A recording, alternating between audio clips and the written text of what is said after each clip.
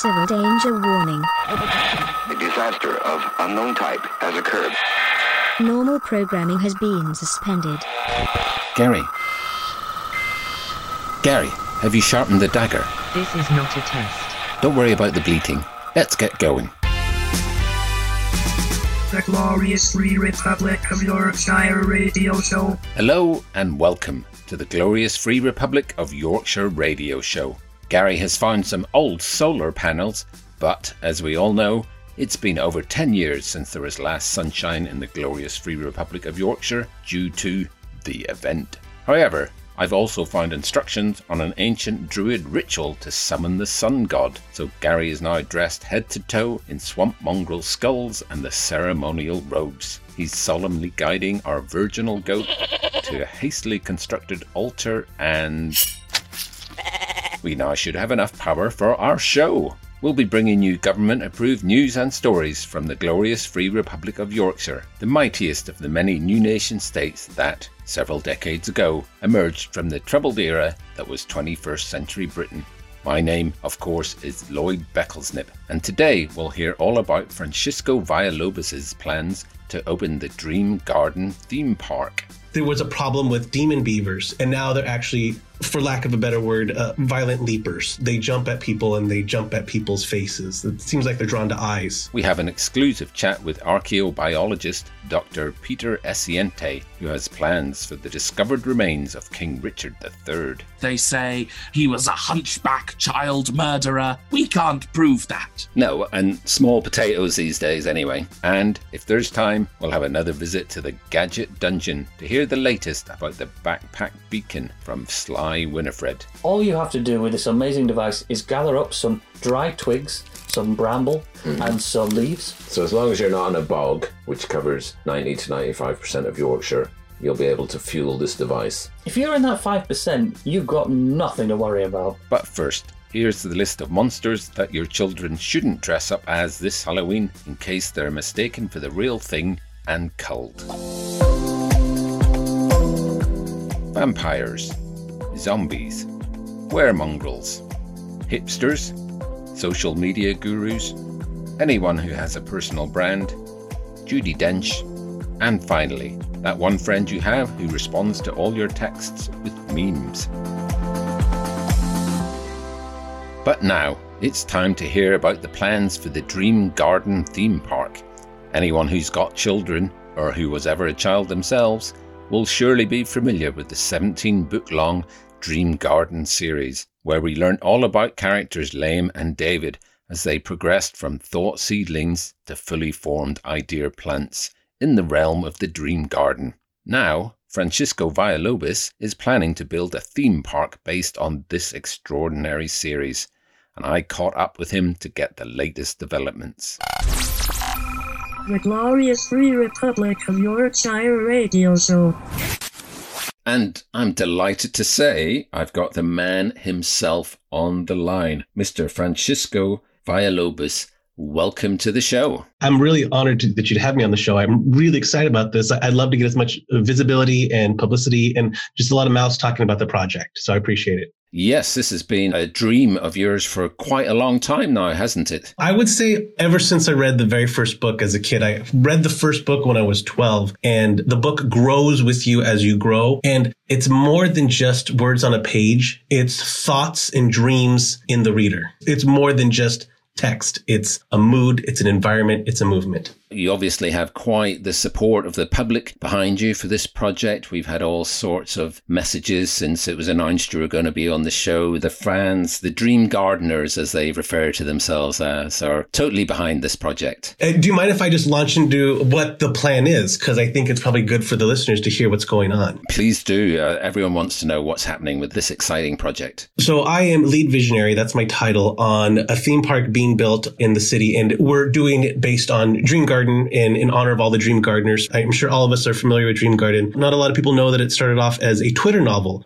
It was something that you subscribed to and you'd only receive a few sentences at first until eventually you had the whole first book. It became so popular, it became 7-part series and all this kind of stuff. But like the concept of you plant what you want, and if you nurture that, you get what you put into the earth. That's the theme park. We're going to celebrate you investing in yourself, basically. In terms of building a theme park based around a garden, we've had theme parks in the past based on the old Wild West, and they're obviously very exciting. And we've had other ones based on, mountain activities, and that obviously has the kind of thrills and spills of those rides. What kind of exciting ride can a gardening theme park offer to the public at large? We have plans for 10 rides. We have the blueprints for 2 rides that we're just going to try to start off with and get approved by the city council because you have to have planning permits. But the 2 rides that the park is going to open up with is a ride where you are a seed and you grow into a dream. Okay, because we all know that's kind of what the basis of the book is. So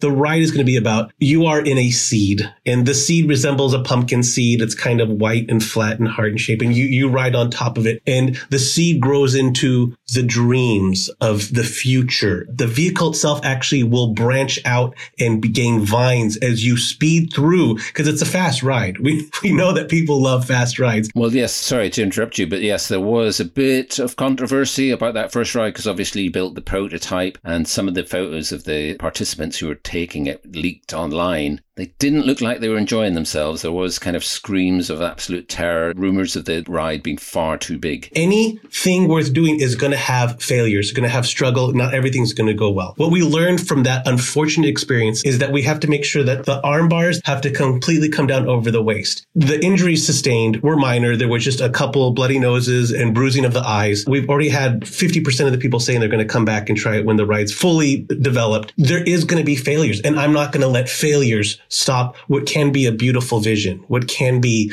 a garden of dreams. So you have the 2 main characters in the book there, David Elliott and Liam Weber. And so I've heard that one of the things you do when you go into the park, you get to choose which character you're going to be, and that reflects your whole journey around the park. So how do these 2 roles affect your experience of the park? Your entrance into the park is going to afford you a button, and the button is going to say #BoldChoice, which is a campaign we have going if you're part of Team David Elliott, or #TagAlong if you're part of Team Liam Weber. And that's also to give everyone a different experience every time they've come into the park. So what happens is cast members have a script. Then when you come in as Bold Choice, #BoldChoice, the cast members and the costumed characters are going to interact with you differently. If you come in with #TagAlong, because you're Liam Weber and he's just like a tag-along on coattails all the time, then you're going to have a different experience of that too. But it also allows people that are more extroverted, who might be big, bold choice, that want to interact with costume characters, to have that experience, and people that are more introverted and more on their heels and maybe waits for other people to succeed and then want to jump on board that success afterwards. It allows them to have that sort of experience as well. It's not just about a ride, it's about a narrative. It's about a story you're digesting, and we want people to feel like they're participants in that story. That sounds excellent. And so we have the central thrust of the novels and the films and the musical, the soap opera and the TV show, the theatre show, the comic book and the mime theatre adaptation. It's all about expressing yourself, growing your own ideas, growing hope. Now, obviously, the Glorious Free Republic of Yorkshire is all about people expressing themselves as long as they don't start growing weeds or growing ideas that might be counter to our glorious free republic. What reassurances have you got for our government that you're not going to be cultivating weeds amongst the minds of our youth? Lloyd, this is a fabulous question. And here's what I'm going to say about that. Now, in the story, we all know the stories, David Elliott and Liam Weber, they go to find specific seeds, magical seeds, which are hidden around the world. Then they had to find the special soil that can only grow these seeds. Now, the thing is, they can never choose to not get a seed. They can never choose not to get soil. They still have to get this specific seed in this specific soil. These elements must come together for their dreams to come true. And of course, it's a big metaphor for you have to work hard, you have to seek help, you have to do all these different kind of things. But they're picking seeds that are beneficial. They're not picking weeds. The thing that I cannot control is in every ecosystem, there are parasites. There are bugs. Maybe in the most ironic metaphor is the land that we chose, the land which is just by that hollowed out mechanic shop. There was a problem with demon beavers, and they're naturally occurring species that have been changed by the most recent events. And at one point, they were just a part of the ecosystem that would deal with the rivers and trees and everything. And now they're actually for lack of a better word, violent leapers. They jump at people and they jump at people's faces. It seems like they're drawn to eyes. If somebody see eyes and they attack eyes. That's an example of where that land that we chose had an indigenous parasite, had an indigenous weed, to use your metaphor. So we did have to take care of that in order to make it safe. Well, I must admit, I've seen the plans for how you've made them safe, and I thought they were ingenious. Altering the genetic makeup of their diet to make sure that they now grow without teeth, and then incorporating them into one of the rides. You go through this glass tunnel and these demon beavers launch themselves at you. It's like a ghost train taken to a new level. It's just terrifying but safe. It's funny you mentioned that because I said that we had 2 rides ready to go. And the second ride follows the journey of one of the major villains in the series, the Elbow. And so what the Elbow goes through is there's constant self-editing, constant self-judgment. So what we did, like you're saying, is that glass tunnel that you're talking about, the beavers represent the Elbow constantly attacking himself. So the beavers are the constant judgment that you cannot turn off. That's using the land, and that's using a negative to a positive. And so what stage are we at? When can we really start to get excited about the coming attractions? Right now, we're in a process of bringing in dirt and taking dirt away to make a level ground. And then also you have to have a geologist come in and make sure that the density of ground that eventually buildings aren't going to sink and like there's not a water hole underneath. We had a seismic shock the other day and it withdrew a great deal of the ground into a sinkhole, but we don't think that's going to be an issue because seismic shocks, like they say, never strike twice. So we've kind of gotten it out of the way. It's kind of lucky that you've had a seismic shock, because then that bit is now seismic shock proof. You and I can say that, but the 15 workers on the site would probably feel differently. We wish them rapid recovery in the hospital, but I would say the same thing. It's better that those 15 workers than the opening day of Dream Garden. I totally agree with that. But getting the plans approved by the planning commission takes forever. I'm talking to a planner, Adrian Gallo. He's great to work with, a brilliant guy, but he always seems to find another flaw. That flaw that he didn't see the first time, he sees the second, third, or fourth time. We're now in the 15th approval process. Sorry, what was that planner's name again? Adrian Gallo. Yes, I've come across him before, and just I'm very keen for this park to open. So I would say your next permit application, just slip in a few swamp mongrel steaks and a bit of nettle wine, and I think your application might be viewed with a much more forgiving eye. Little inside information there for you. Fantastic. Thank you so much. I'm writing that down as we speak. Well, we're all very excited about it, but thanks very much again, Francisco, for your time. Thank you so much for having me on. And if I could just say the tagline of the theme park to sign us off. Absolutely. May the leaves of your trees fall in the shades of your sun. What a beautiful thought to end on. Thanks again and good night. The Glorious Free Republic of Yorkshire Radio Show. Well, that was someone who wants to bring dreams to life. Next up, we have someone who wants to bring history to life. Literally. No, don't worry, it's not another zombie outbreak. It's the work of Dr. Peter Essaiente, who was involved in the discovery of the remains of King Richard III and has some big plans for what to do with them. Let's find out what they are. The Glorious Free Republic of Yorkshire Radio Show. And I'm delighted to say I have Dr. Peter Essaiente on the line. Peter, welcome to the show. Hello, Lloyd. You are in the middle of some very exciting work, isn't that right? Yes, in partnership with the University of Leeds, or what remains of it, I am engaging in an exciting fusion of Yorkshire history and biology. Well, you're looking to resurrect the past. We often talk about bringing history to life. You might be one of the first people to ever actually do it. Yes, that's quite correct. I am working with the University of Leeds to bring back from DNA samples the last Yorkist king, Richard III, to resurrect him as a potential successor to our own glorious Geoffrey VI. What was it that made you think that such an achievement would be possible at all? I have been looking at the various intricacies of the history of our great and sceptred nation. The interesting thing when it comes to the history of Yorkshire is that before we were free, independent, and indeed self-governing, we were subservient to England and the British Isles as they were. However, there was a point when there was a Yorkist faction in charge of Britain. God, isn't that exciting? Wow, so you're saying it's written into the very destiny of Yorkshire to be the primary leader, the primary nation. We could be leading this group of nations once more. I firmly believe so, yes. You will find a lot of people have a lot of negative things to say about Richard III. They say he was a hunchback child murderer. We can't prove that. No, and small potatoes these days anyway. Absolutely, the smallest of potatoes. But we do know he was a crowned king of a territory far greater than we hold now. And isn't that worth aspiring to? Absolutely. And so you've been working on your dig for over 6 months now. And can you describe the moment to me when you realised you had found some of King Richard's DNA? And how did you know that it was his DNA? Well, there is that old legend from the early 2000s that the body of Richard III was found in a car park, whatever that might be, in Leicestershire. And I know, horrifying, a Yorkist king in Leicestershire.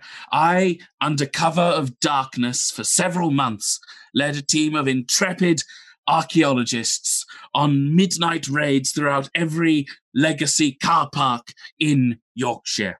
Under cover of darkness, we would break through the remains of tarmac, which is sort of a building material they used to have, and look for any evidence that remains. There is that famous story that before he died, he cried, a horse, my kingdom for a horse." And we are looking for the elements of that horse, the bridle, the stirrups, the saddle, anything that may have a little trace of Richard left on it.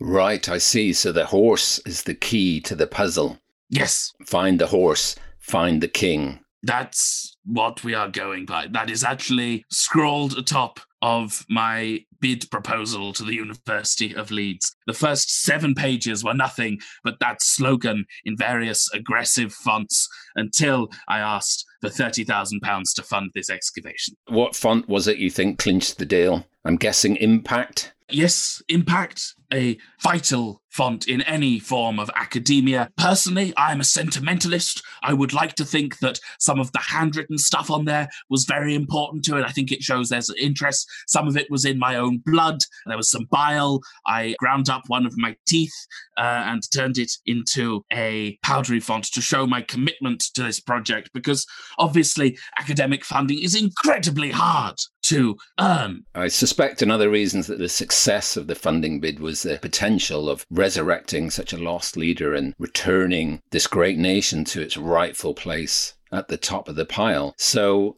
have you spoken with King Geoffrey himself or his people about how this would work? I have spoken to several members of the inner circle. There is definitely a faction who would be excited to see the challenge. The very fact that you know that there's an inner circle knows that you're obviously on the inside track already. Very few people are even aware of the inner circle. I have an uncle. Say no more.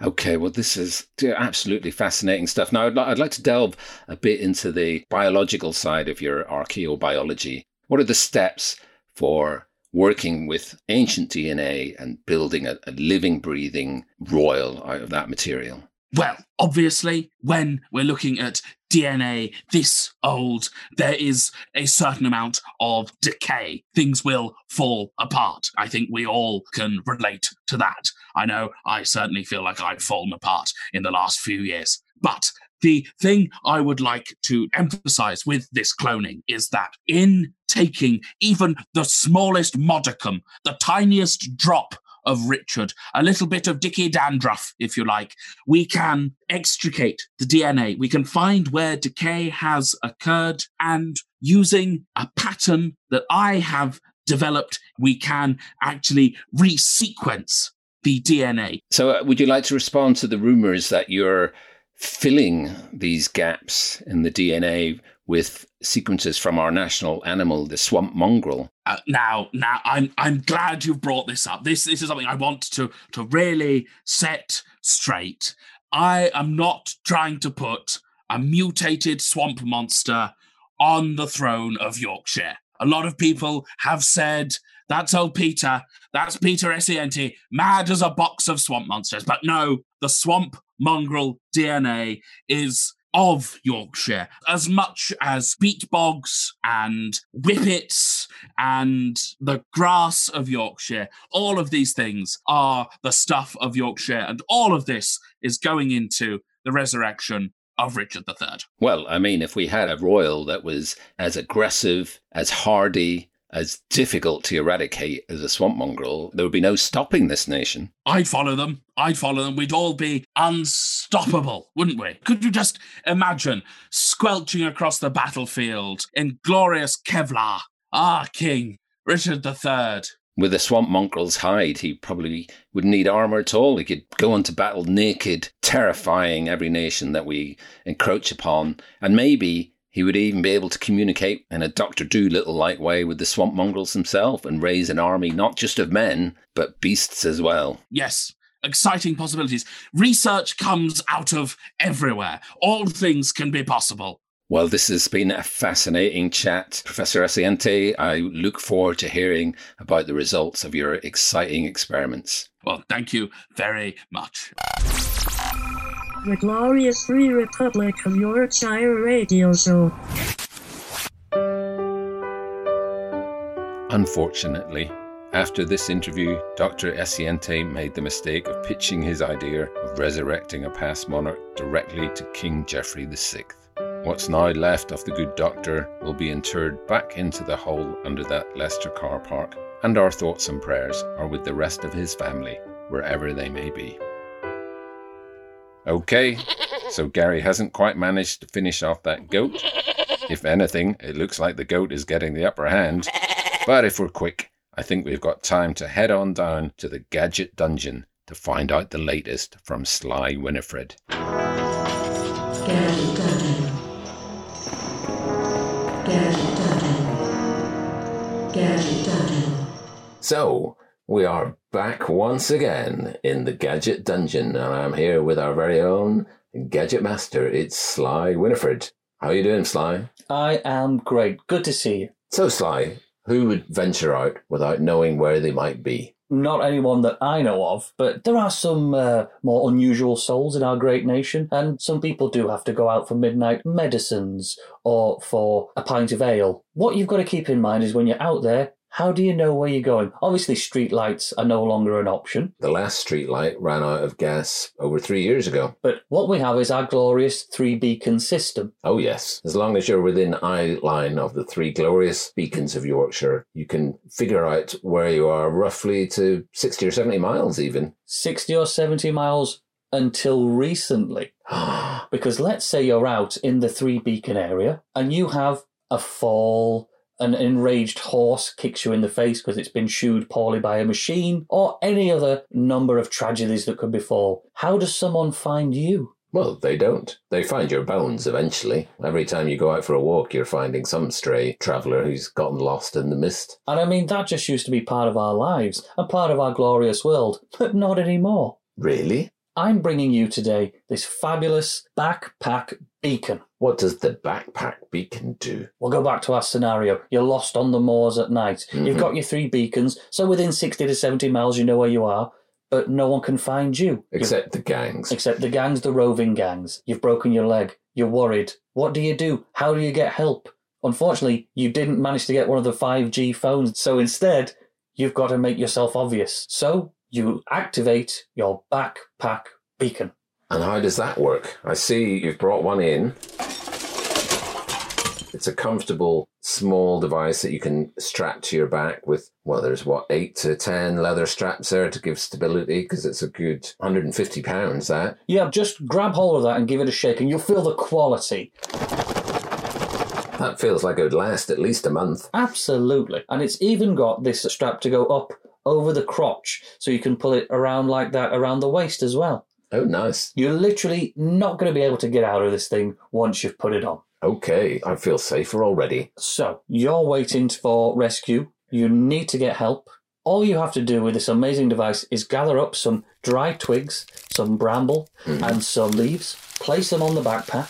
So as long as you're not in a bog, which covers 90 to 95% of Yorkshire, you'll be able to fuel this device. If you're in that 5%, you've got nothing to worry about. Gather up your fuel, place it upon the backpack, pull this handy cord here.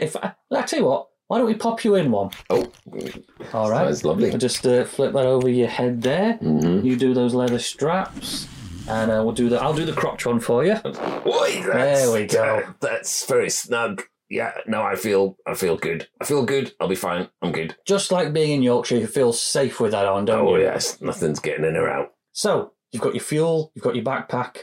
All you need to do is, if you see that small red cord... This small 3-foot thick cord, yeah? Yeah, it says phosphorus on it there. Mm-hmm. Now, I'm going to take a small step back, and if you just pull on that cord...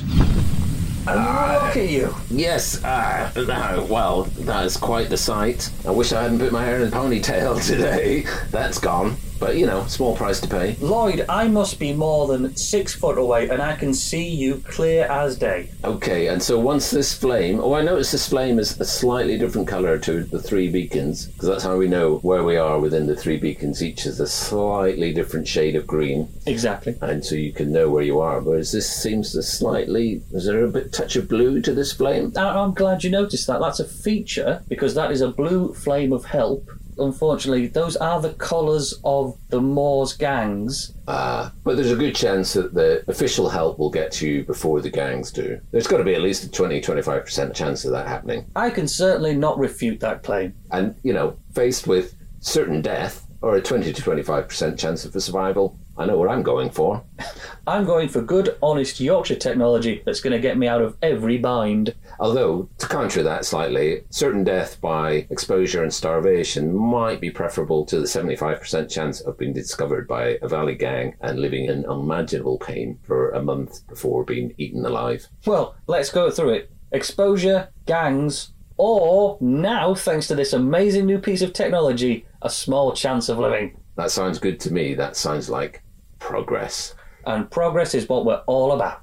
As we march into a shining future provided to us by the glorious Free Republic of Yorkshire, long may she reign. Long may she reign. Thank you very much, Sly. We'll catch up with you again next week. Always a pleasure, never a chore.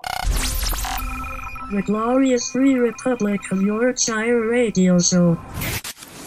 Well, that goat is now working its way through Gary's ceremonial robe, and even onto Gary himself. Eeh, I'm afraid that's not going to grow back, Gary. So I guess that's the end of another show. Cheerio, and until next time, may all your brews be strong, may all your puddings be fettled, and may all your swamp mongrels be radiation free.